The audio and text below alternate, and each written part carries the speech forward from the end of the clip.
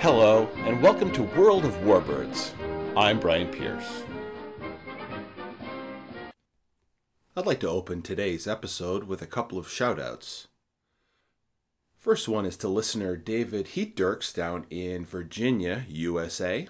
Thanks for the feedback, and you can be sure that the Douglas SBD Dauntless is definitely on the list for a future show.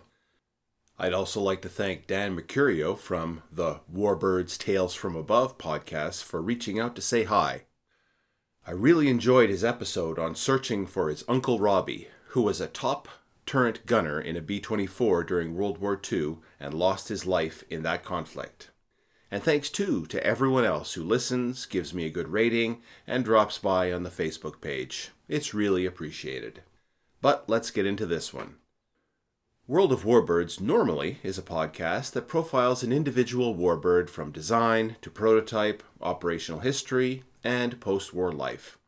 However, from time to time, I like to break up that pattern by taking on either a bigger picture look at some element of World War aviation, like the episode on big bombers, or drilling down deeper to explain an element that might be generally taken for granted or misunderstood. Today is one of the latter, an examination of supercharging and turbocharging. This is a continuation of my Quest for Power series, so if you haven't listened to the episode on cylinders, be sure to give a listen. Superchargers and turbochargers are terms that come up when we are discussing warbirds, usually in this manner. So-and-so airplane had poor performance, and then there was an update, and a new supercharged engine was installed, which led to more power. Or we could be discussing the merits of various fighters, and it will be stated that this type of machine had a better performance at high altitude because of its supercharged engine, while the other was better suited to low altitude duties because of its lack of engine boost.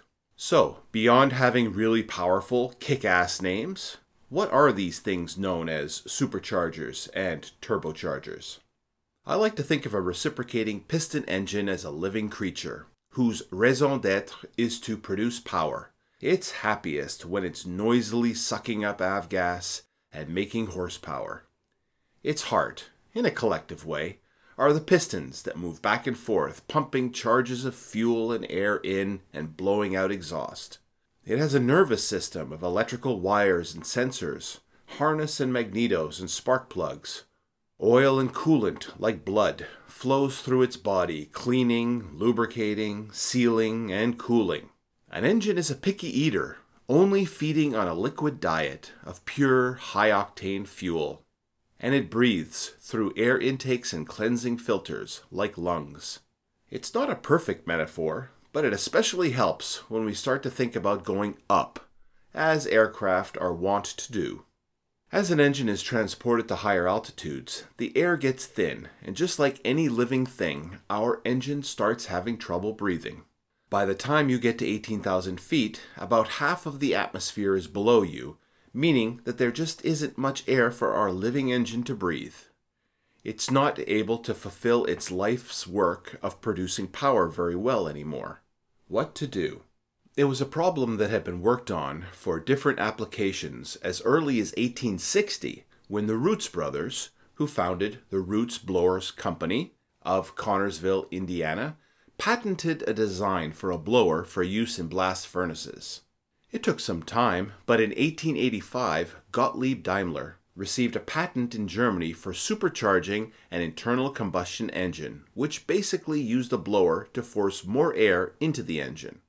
There are several types of blowers, such as the Roots compressor, the Lisholm twin screw, the sliding vane, the scroll type, or centrifugal supercharger. So what do these blowers look like? Are they just fans or what? Actually, when you look at them, they seem more like pumps than fans. But instead of moving liquid, they are pumping air by use of meshing lobes, vanes, or screws. After new technology gets added, soon after come the refinements. You can imagine that a blower geared to the engine could end up providing too much pressure at sea level and not enough when way high up. The solution was having multiple speeds and then multiple stages. Think of it like switching gears in a car. At around 12,000 feet, when the throttle was wide open, the pressure in the intake manifold would start to drop off with the supercharger in the low speed setting. The pilot would then pull back the throttle and switch to the higher gear, which would then spin the supercharger faster and blow in more air. The pilot would then readjust the throttle to the desired manifold pressure. Later on, with newer technology, switching these settings became automated. To get even more boost at high altitudes, you could add a second stage to the supercharger, which would compress the air again once it came out of the first stage. Initially, pilot controls were needed to control the dampers that would either cut in or cut out the second stage before things again became automated. Does anyone see a problem with compressing all this air and twice? Compressed air gets hot. If you blow all that high pressure, high temperature air into the engine, you can cause the fuel-air mixture to explode on its own and not when the spark plug fires. This is called detonation, and the overly hot air can cause this, as well as heat damage to the engine block or pistons. To cool down the compressed air, they added an intercooler between the stages, which is like a radiator to draw away the heat from the compressed air. Another way to cool down the system during high power settings, such as takeoffs or dogfights, was to install a water injection system. This squirted water into the cylinders, which helped cool things down. The liquid was actually a 50-50 mix of water and alcohol. The alcohol would prevent freezing and would burn also. The water would flash into steam, which would add more power and allow the fuel-air mixture to be very lean. Again, set for the highest power setting, without worry of melting the engine. Water injection added a couple of hundred horsepower for short intervals of a couple of minutes each, or until the water ran out. But what actually turns all the parts of the supercharger stages? It needs to be powered by the engine itself, the energy being provided by belts, gears, or chain drives. And there's the rub. Even though the supercharger adds power, it also steals some engine power to do it. If only there was a way to get the energy to power the blower for free. But that's just a fantasy, right? There's no such thing as free energy. Alfred Bucci thought that he knew of a way. He was born on July 11th, 1879, and attended engineering school in Zurich, and worked as an engineer in both Belgium and the UK. Early on in his career, he became obsessed with the idea of improving the efficiency of engines, using the wasted heat in the exhaust. In 1905, he patented something he described as, quote, a solution to capture such heat using an axial compressor, radial piston engine, and an axial turbine on a common shaft, close quote. And there, in just a few succinct words, my friends, that is the description of a turbocharger. A power turbine is placed in the exhaust stream that spins with the residual power in the gases escaping from the cylinders. This turbine is shafted to a compressor that shoves more air into the engine at the other end. The beauty of the turbocharger is that the power to operate the compressor is essentially free, as it is taken from the energy in the exhaust that is being dumped overboard anyway. In fact, the early name for the turbocharger was turbo supercharger, which meant that it was a supercharger powered by a turbine instead of being driven from the engine. But Bucci wasn't able to start making them right away, as the technology and materials just weren't ready yet. In fact, it would take another 10 years for a prototype to even be built, and it wasn't all that reliable.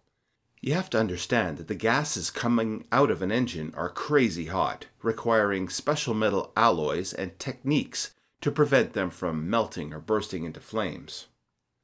I can give you a personal experience of seeing a turbo in action.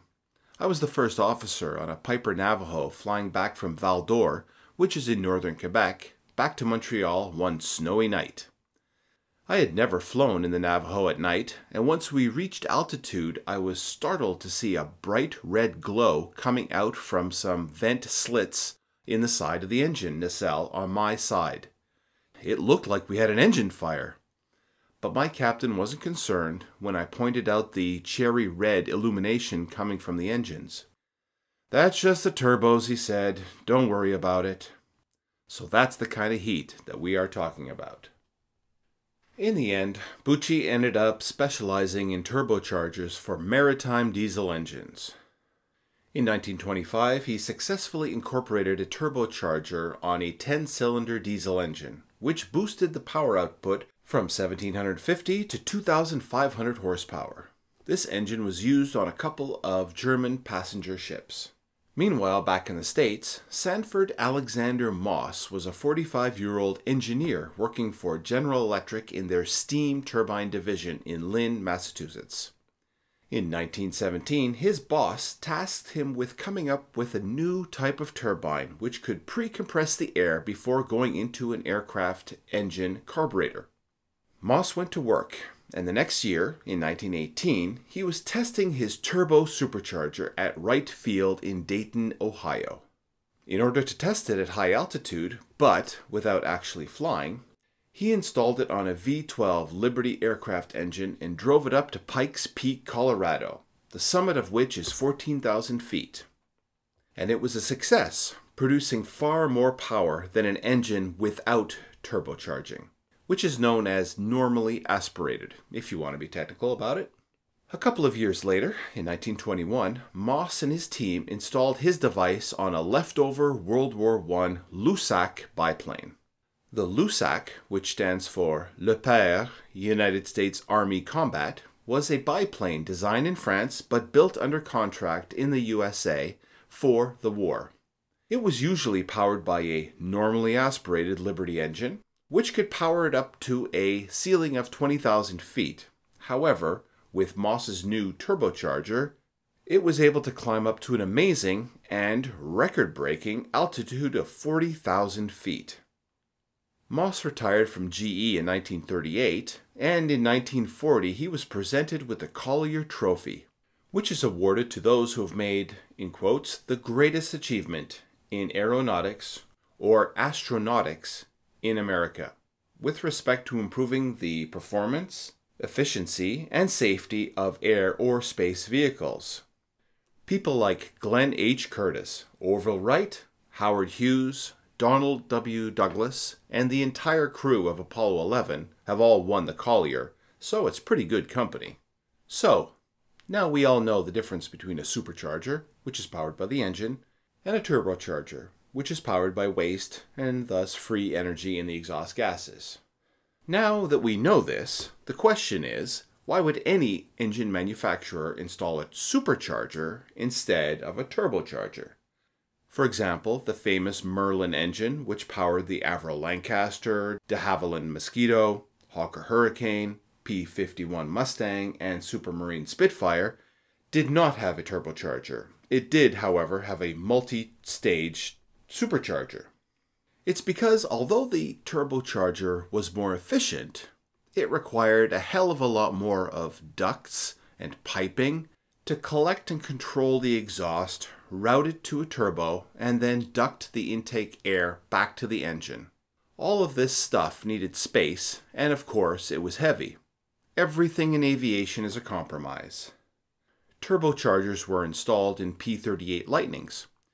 You can see them on top of the wing, way back where the boom starts. They initially had a lot of problems with the engines in Europe, however had better success in the Pacific, once all the teething problems were sorted out. B-17s, B-24s, and B-29s all had turbochargers. Fun fact, the B-29's cabin was pressurized by compressed air supplied by the turbos of the inboard engines. Instead of heading for the carburetors, some of the compressed air was directed through the aftercooler and into the cabin through the cabin air valve. They're handy things, those turbos. The P-47 and Vought F4U Corsair are a nice comparison, as both use the Pratt & Whitney R2800 double wasp engine, but the P-47 used a turbocharger and the Corsair did not. The turbocharger system installed on the P-47 is pretty crazy. I'll post pictures on the Facebook page as it's hard to believe. The turbo is actually installed in the tail, with the exhaust piping going all the way back there, and then the induction air being ducted all the way forward again. It's partly what makes the Jug such a chunky plane.